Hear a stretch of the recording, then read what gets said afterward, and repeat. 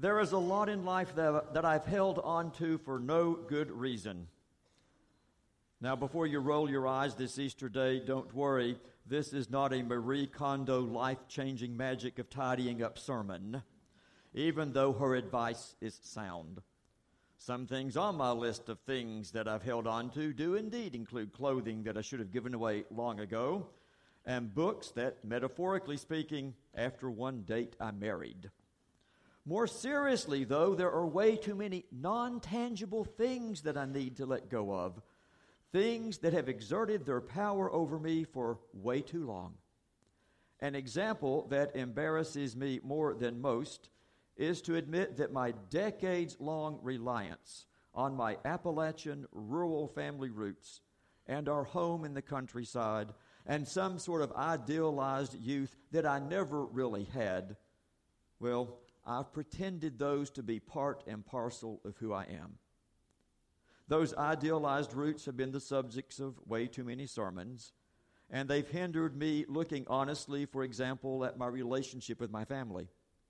And I'll have to admit, those roots have often been excuses for many decisions I've made outside the pulpit. Some things ought not to be held on to.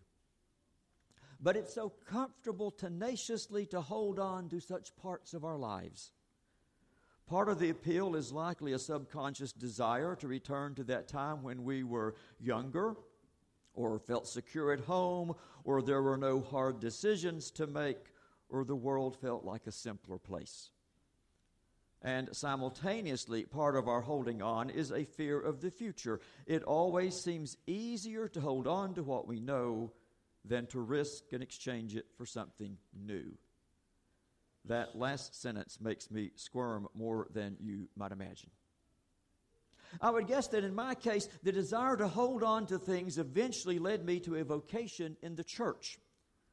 I had found a soulmate, for the church is also good at holding on to things.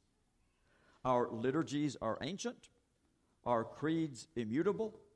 Our worship spaces, believe it or not, are still based on a 2,000-year-old model of Greek public buildings. I will not deny it. There is actually something good about such stability. We need anchors in a world that is increasingly unstable. Now, aside from liturgies and building styles, what the church has most importantly held on to is the focus of this day, resurrection, and indeed the focus of all that we are as Christians. But the paradoxical truth is, for a church that loves holding on to things, holding on to resurrection as our central tenet is the most subversive action imaginable. Life-disrupting, we ought to call resurrection.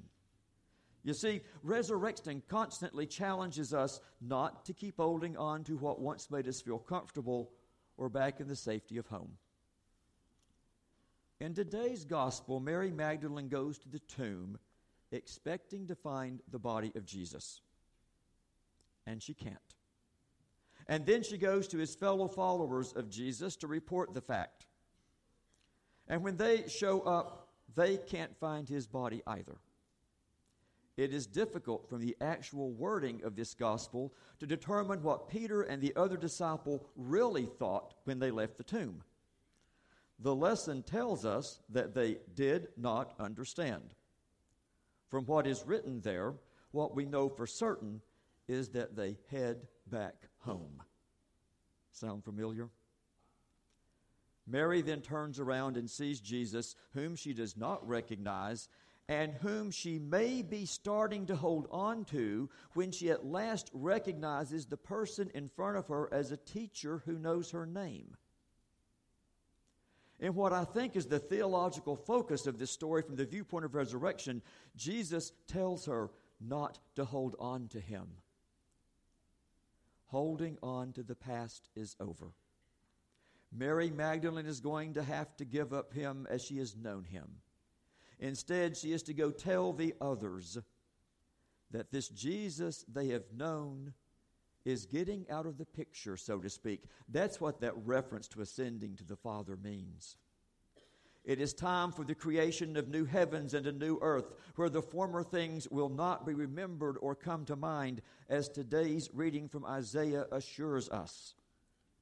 That's resurrection. Former things will not be remembered.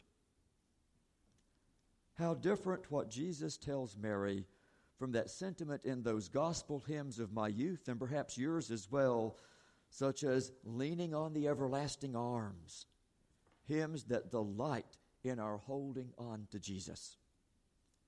But what Jesus is telling Mary today is simply the hoped-for completion of what we started when Lent began. For many of us in the Christian tradition, as Ash Wednesday approached, we talked about what we would be giving up, with the expectation that come Easter Day, we could go back to our old lives, chocolate, alcohol, quitting our fast from Facebook, whatever it is that we decided to do without for 40 days. But when resurrection rather than Easter dinner is the conclusion of Lent, we discover there's no going back. There's no holding on to the past. By the time Mary returns to the other followers in their homes, the gardener is the risen Lord. And if that gospel story was true then, it's still true today. By the time we return home, who will be the risen Lord in our eyes? Where will this resurrected body of Christ be seen? Stop holding on to a robed man with nail prints in his palms. Instead, start looking at, Little Rock gardeners with calluses and convenience store clerks with tired feet and opioid-addicted mechanics with trembling arms. That's where the new faces of the risen Lord can be found. I know that it's not a comfortable vision for me, and probably not for you either, but it's the Christian witness. Resurrection, to see the risen body of Christ in ways that we never once imagined, is the great gift of Christianity to humanity, as I often tell people whom I'm confirming. It changes how we treat others and how we value ourselves. It changes how we spend our money and how we cast our ballots. It changes how we view the church itself. It's no longer a club of like-minded people or a way to avoid hell after death, but rather as a place in which we are prepared to see God's presence in the world, even in the face of cruelty, in the face of meaningless around us, even in the face of tremendous evil, as when hundreds were killed in Sri Lanka today in Christian churches. We Christians believe that we will see Jesus in astonishing new ways, just like Mary Magdalene did. And that belief keeps us working for a better world. Now, here's your bishop's advice on how to experience Easter. Keep your arms open so that you don't hold on only to the past. Keep your eyes open so that you can see where the risen Lord is present. And perhaps most challenging of all, keep your heart open so that you can replace past anguish or anger with future joy. And then, like Mary Magdalene, go share with your family, your friends, the people for whom you work, and the people who work for you, the good news that the Lord is risen indeed, and that you've seen Him in them, and doing so is changing your life. Amen.